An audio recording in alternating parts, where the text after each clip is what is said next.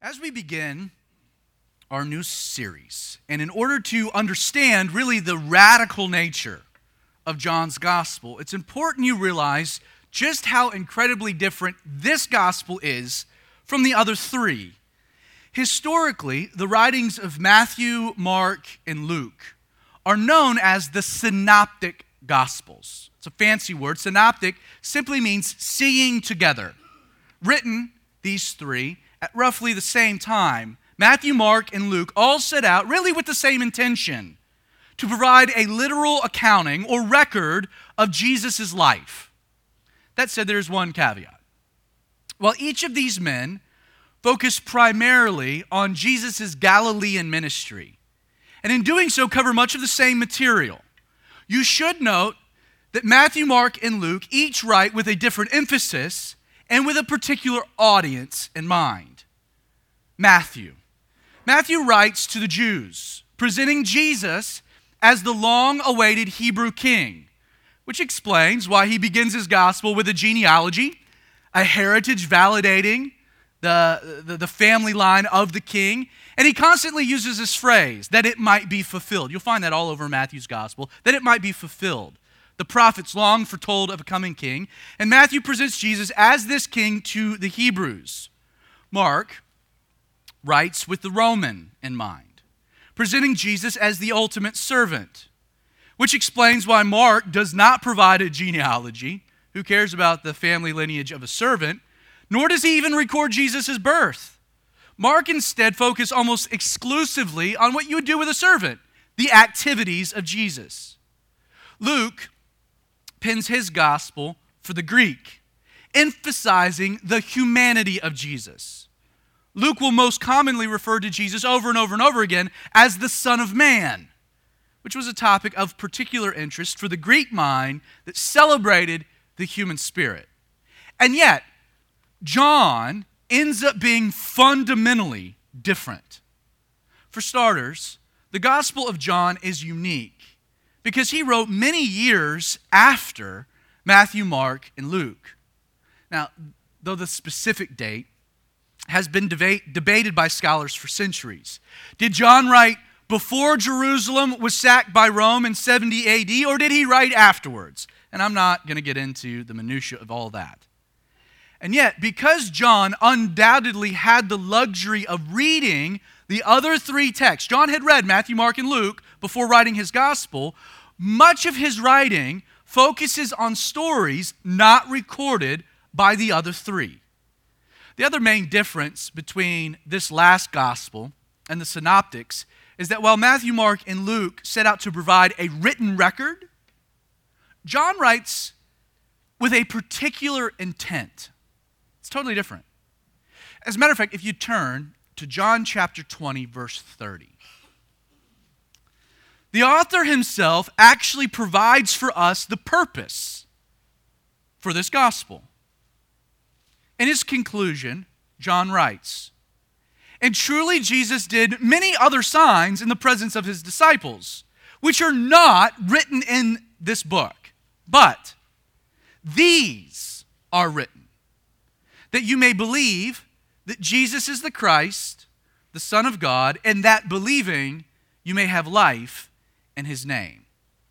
You see, unique to his gospel is that John writes intending to provoke a decision from the reader. It's a gospel that demands a verdict from the audience, a response. John isn't all that interested in providing a chronological outline or record of Jesus' life in order to appeal to a specific audience.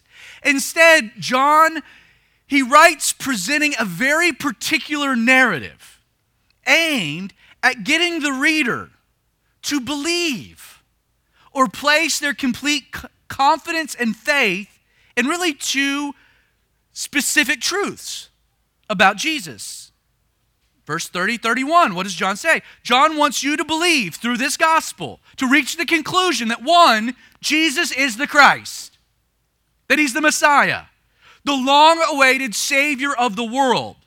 But he also, secondly, wants to convince you that Jesus is also the Son of God. He's the Christ, and he is the Son of God, that he is God made flesh, God incarnate, the God-man. While Matthew presents Jesus to the Jews, saying, behold the king. And Mark heralds Jesus to the Romans as saying, behold the servant. And Luke declares to the Greek, behold the man. John unashamedly shouts to all that may hear of Jesus, behold your Savior and your God.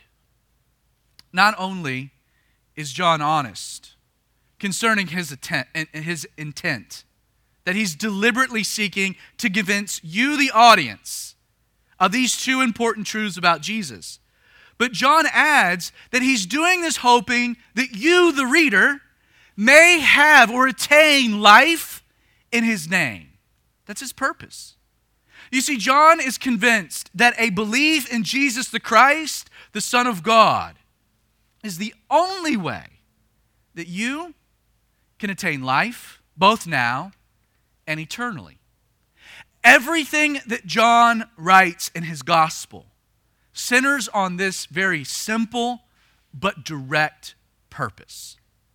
John not only invites the seeker to believe in Jesus, but John wants the believer to consider the obvious and logical ramifications that this belief in Jesus should be manifesting in and through their life.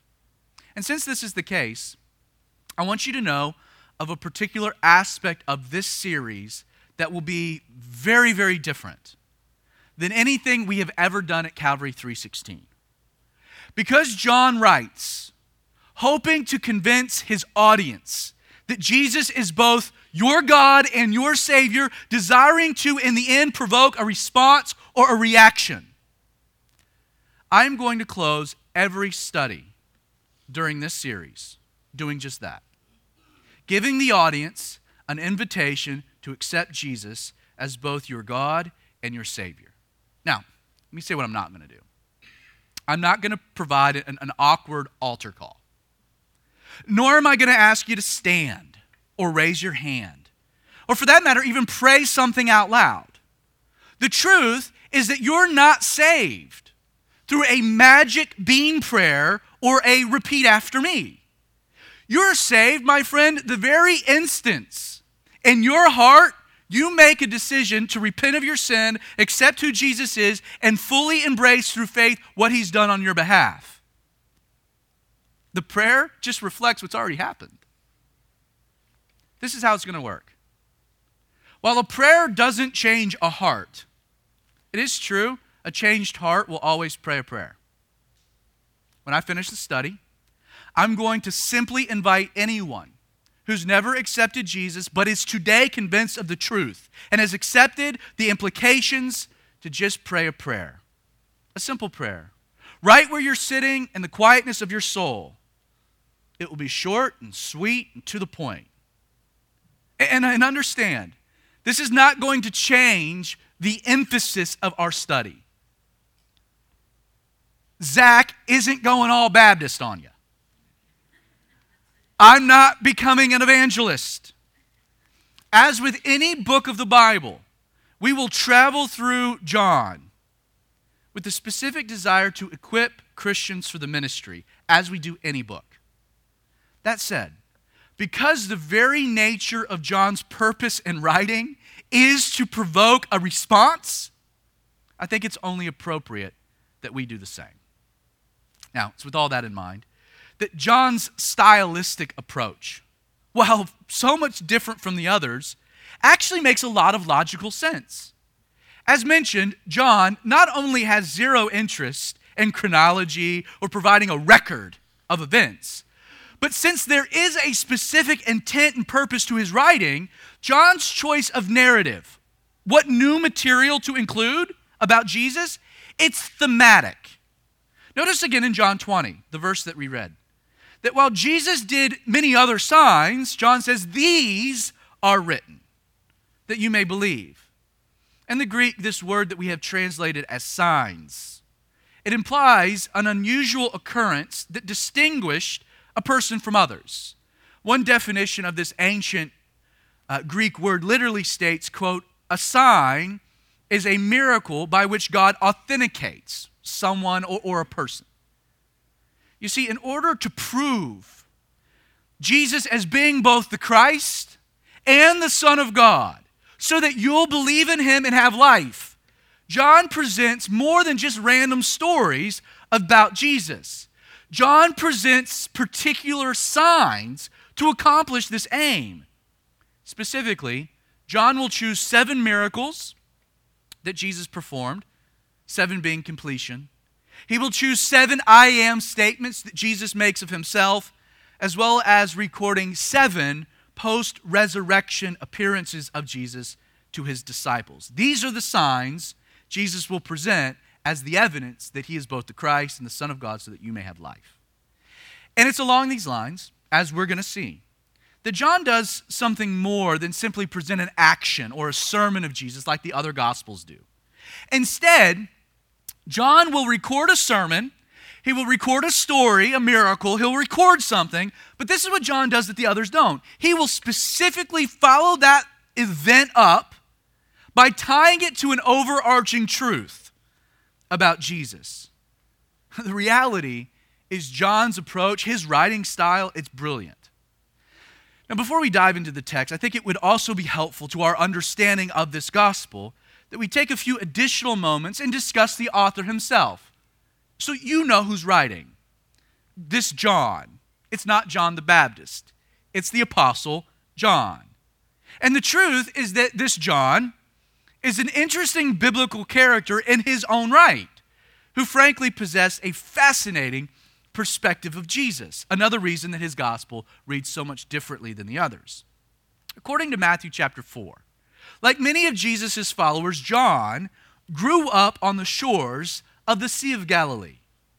Along with his brother, James, John was a fisherman who worked, we're told, specifically for his father, Zebedee. In all likelihood, since John is introduced to us as a blue-collar man, he's in a blue-collar vocation. With Hebrew culture, it's then likely that John was not very book smart. That John, in many ways, lacked formal education of, let's say, a man like Matthew, who was a tax collector and had to be educated, or Dr. Luke, who writes, a doctor. These two men, very educated, John not so much. As a matter of fact, evidence of John's lack of formal education is undeniable from his writing. If you take into consideration this gospel, coupled with the 3 letters he wrote to the church, 1st and 2nd and 3rd John, along with the revelation of Jesus Christ, these 5 books that John pens, and you analyze the Greek construct, you'll discover that John likely possessed a vocabulary of roughly 600 words.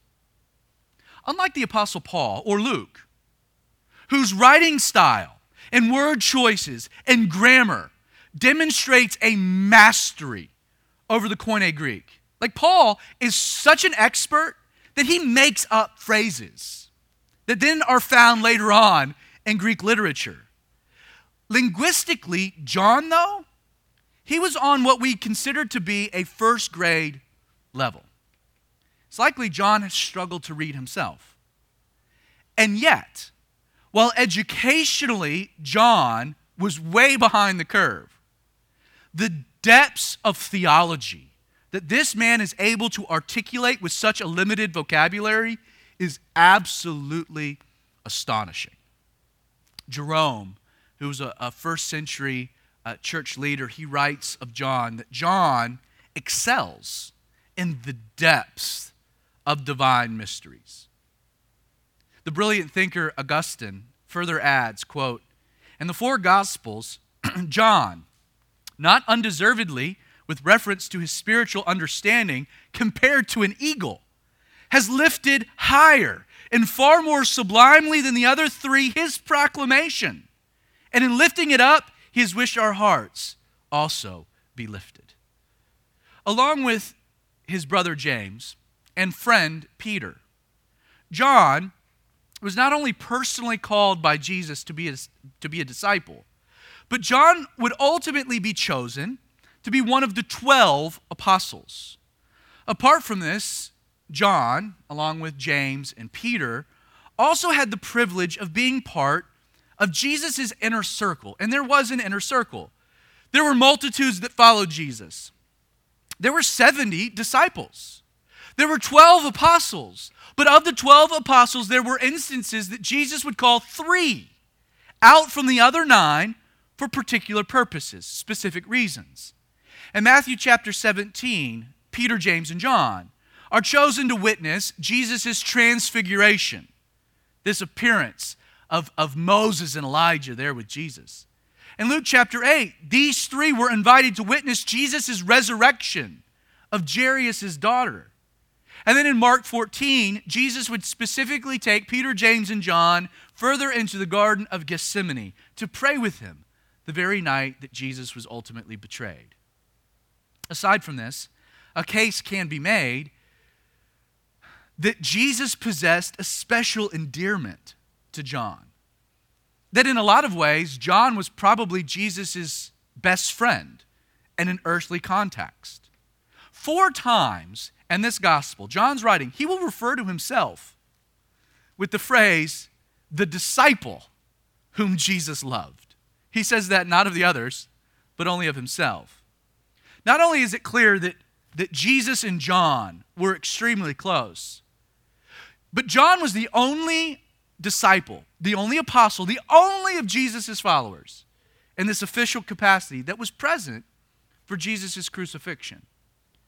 And as Jesus is dying on the cross, the evidence of their special relationship is seen when Jesus, 7 statements from the cross, takes a moment to ask John to care for his mother Mary.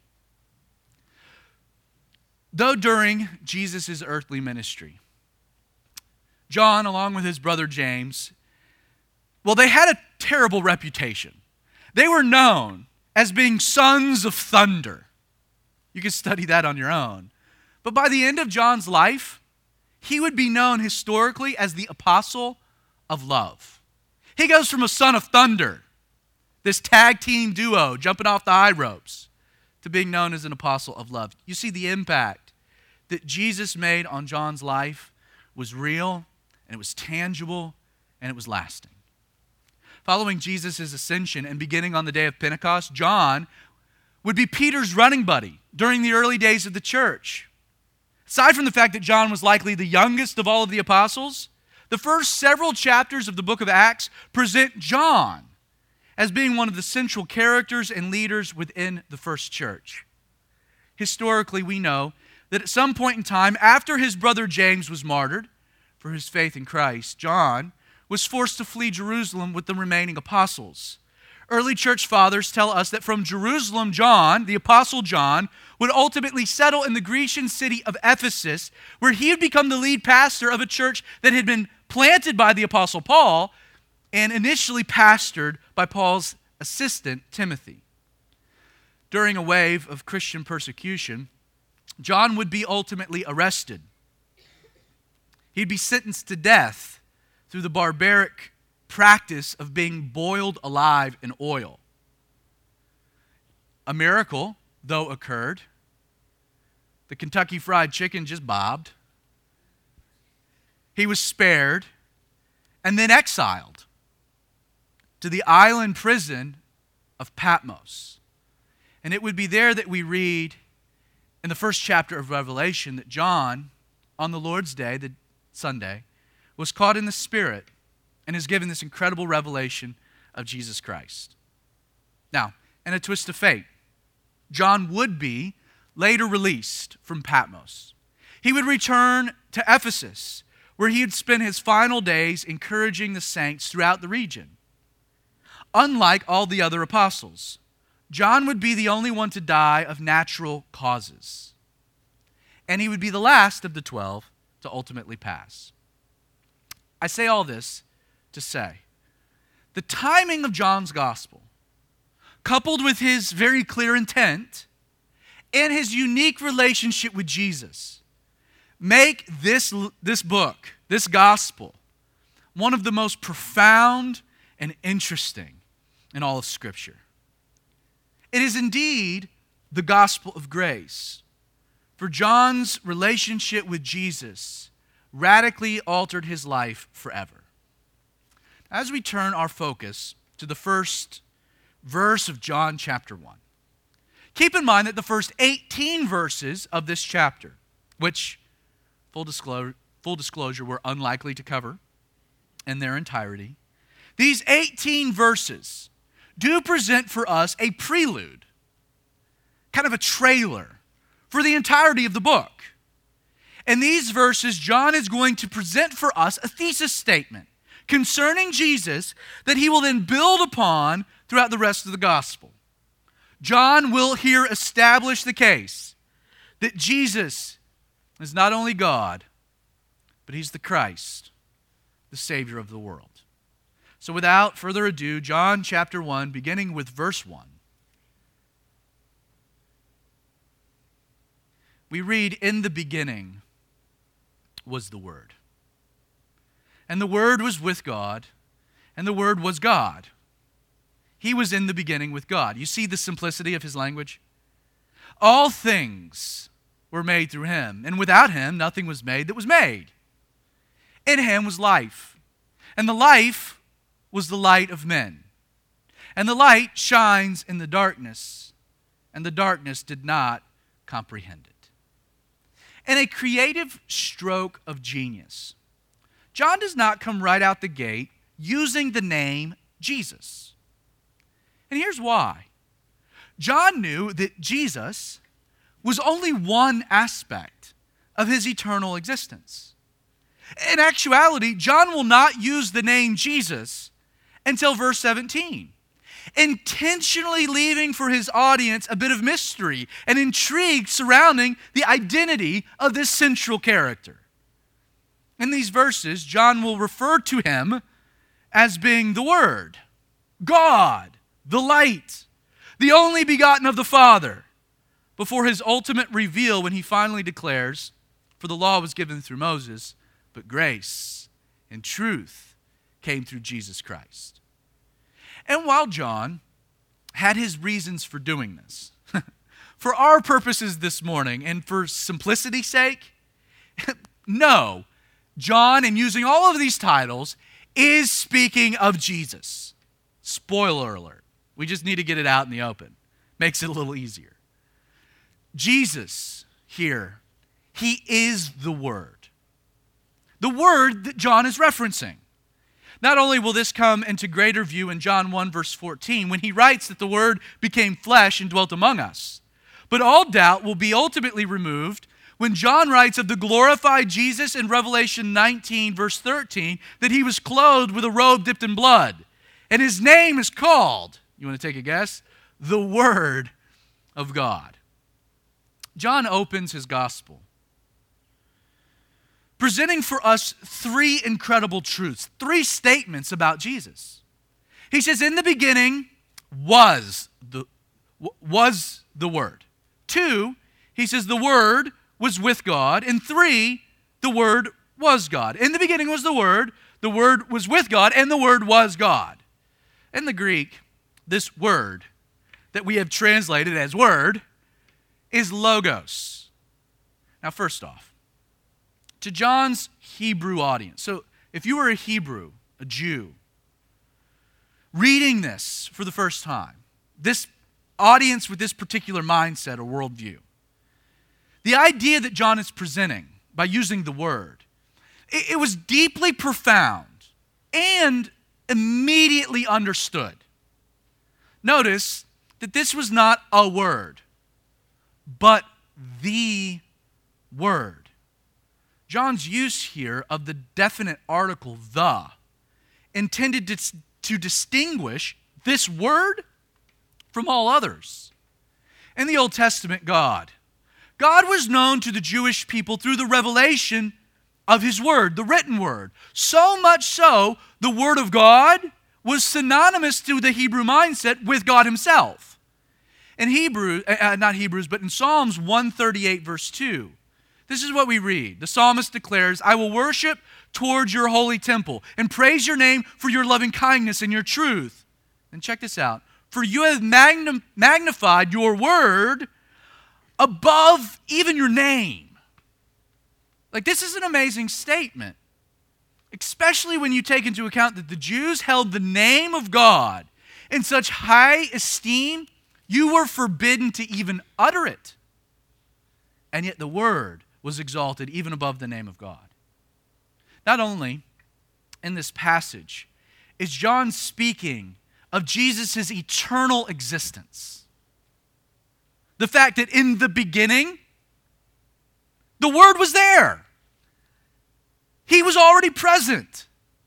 But in calling him the Word, please note that John is emphasizing the knowability of God through the person of Jesus. Understand, John is affirming the reality that God was not perched high above his created order or out of man's reach or ability to be known. Instead, God intentionally chose to reveal himself to man. How? Through the Word. His Word, Jesus. And while this point should not be lost, and would not be lost, on the Hebrew audience, to the Greek mind, the use of the word logos would have been equally powerful, but in a subtly different way. If you were Greek, you don't have the background or the context of the Old Testament or Hebrew religion, Hebrew thought, Hebrew understanding. You're just looking at it from the Greek understanding, the Greek mind. The word logos, the use of this word, spoke not only of a concept or a thought, but it spoke to the Greek understanding of an underlying process for that thought. It's not a coincidence that we often translate logos into English as logic. You see, the Greek would have connected immediately the existence of the word to the thinker and speaker behind the word. In philosophical terms, they would have understood John to be referring to the uncaused cause of the universe, the original cause that set all other cause into effect. Notice here, in the beginning was the Word. In much the same way, Moses does not seek to explain the origins of God and his Genesis record. John also simply affirms for us that when the beginning occurred, the Word was already there. Jesus is the eternal existence of God, the eternal God. J. Vernon McGee observes that this word was is known as a durative imperfect in the Greek. This means the word was implies a continued action. McGee adds, quote, it means that the Word was in the beginning. What beginning? Well, just about as far back as you want to go. At all points, Jesus was. In Revelation 1 verse 8, this is what Jesus said of himself. He said, I am the Alpha and the Omega. Interesting, the first and the last letters of the Greek alphabet. He is the Word. The beginning and the end. Who is, who was, and who is to come, the Almighty. And not only does John open with such a powerful declaration, but he continues by explaining two other things. The Word was with God, and, not to be confused, the Word was God. Thanks, John. You see, this is an interesting way of setting it up, because John is telling us of two important things.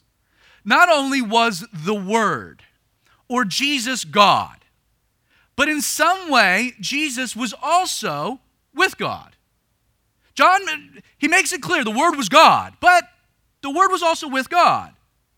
Theologically, John is saying the Word and God were the same, but distinctly separate. Jesus and God are one, but with one another.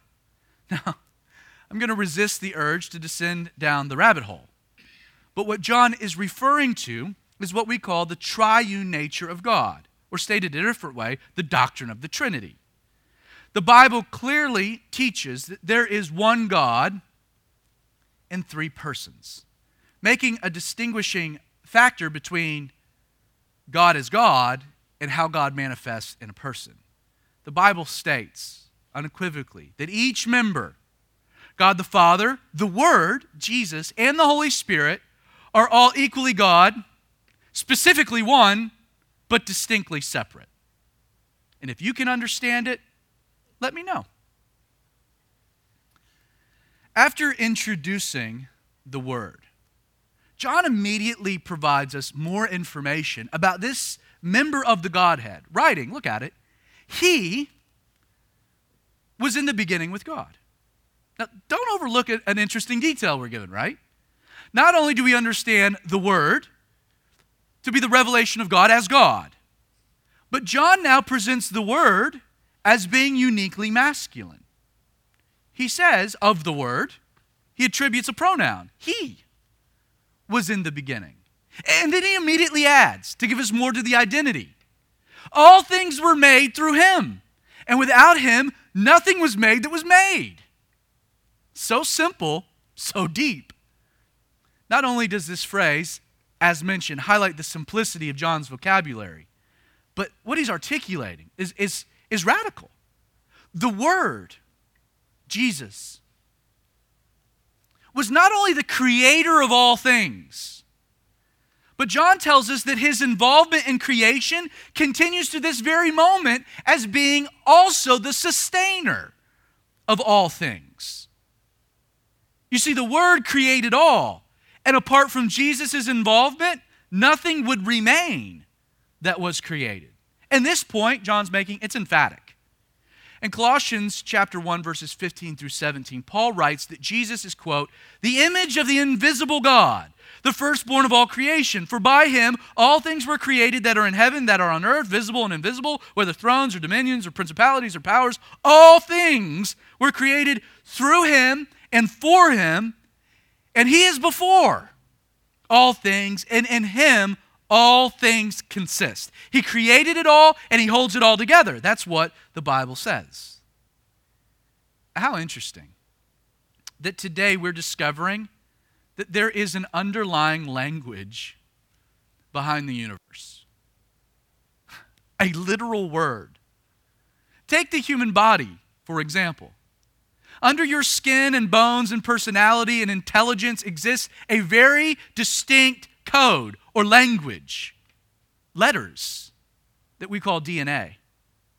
And these letters are coupled together to make actual sentences that contain an incredible amount of information that make you, you.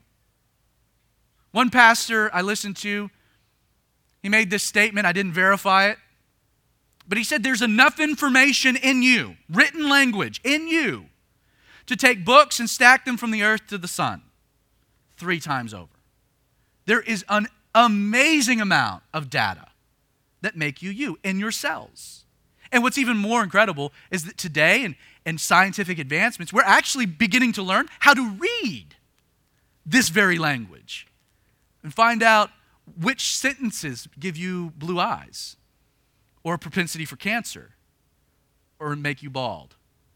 It's amazing. Modern science is affirming that there is a word behind all created things. And yet, sadly, while there is no doubt as to an intelligence behind our universe, many scientists, blinded by their own pride, still refuse to make the simple concession that with incredible design, there must be an even more amazing designer, a master programmer behind the complex code. Beyond this, John says that in addition to creating and sustaining all things, in the Word itself, in Jesus, John says was life.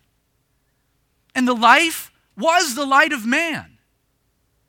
Though John could have really gone in all kinds of different directions at this point in his text, his focus centers on 2 central aspects of creation: light and life.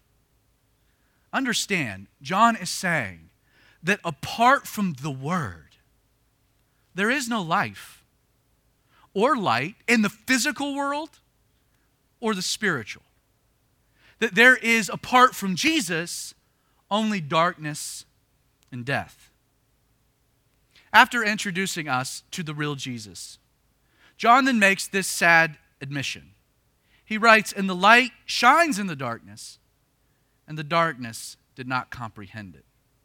In the Greek tense, this verse can literally read, "And the light continually shined in the darkness." It never stopped shining.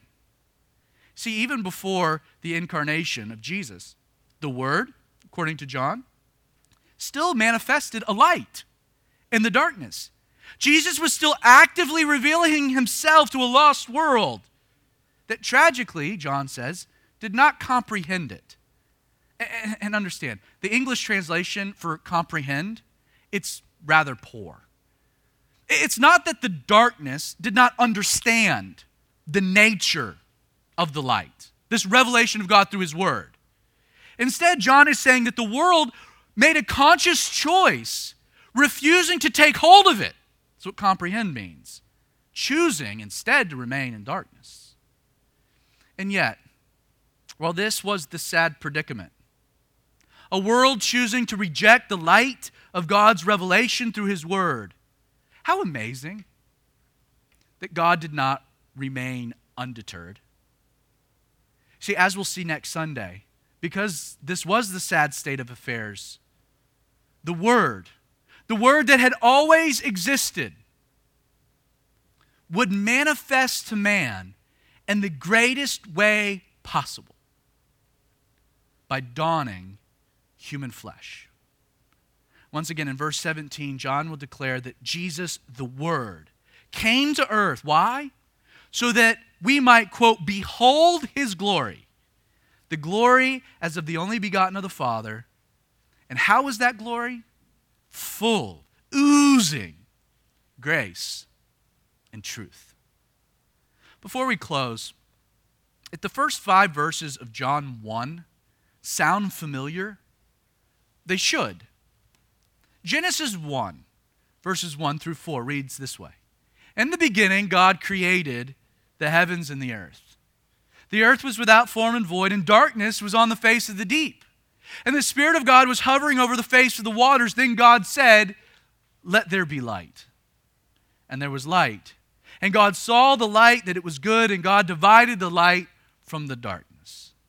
It's not an accident that John specifically ties the beginning of his gospel back to the creation narrative provided in Genesis.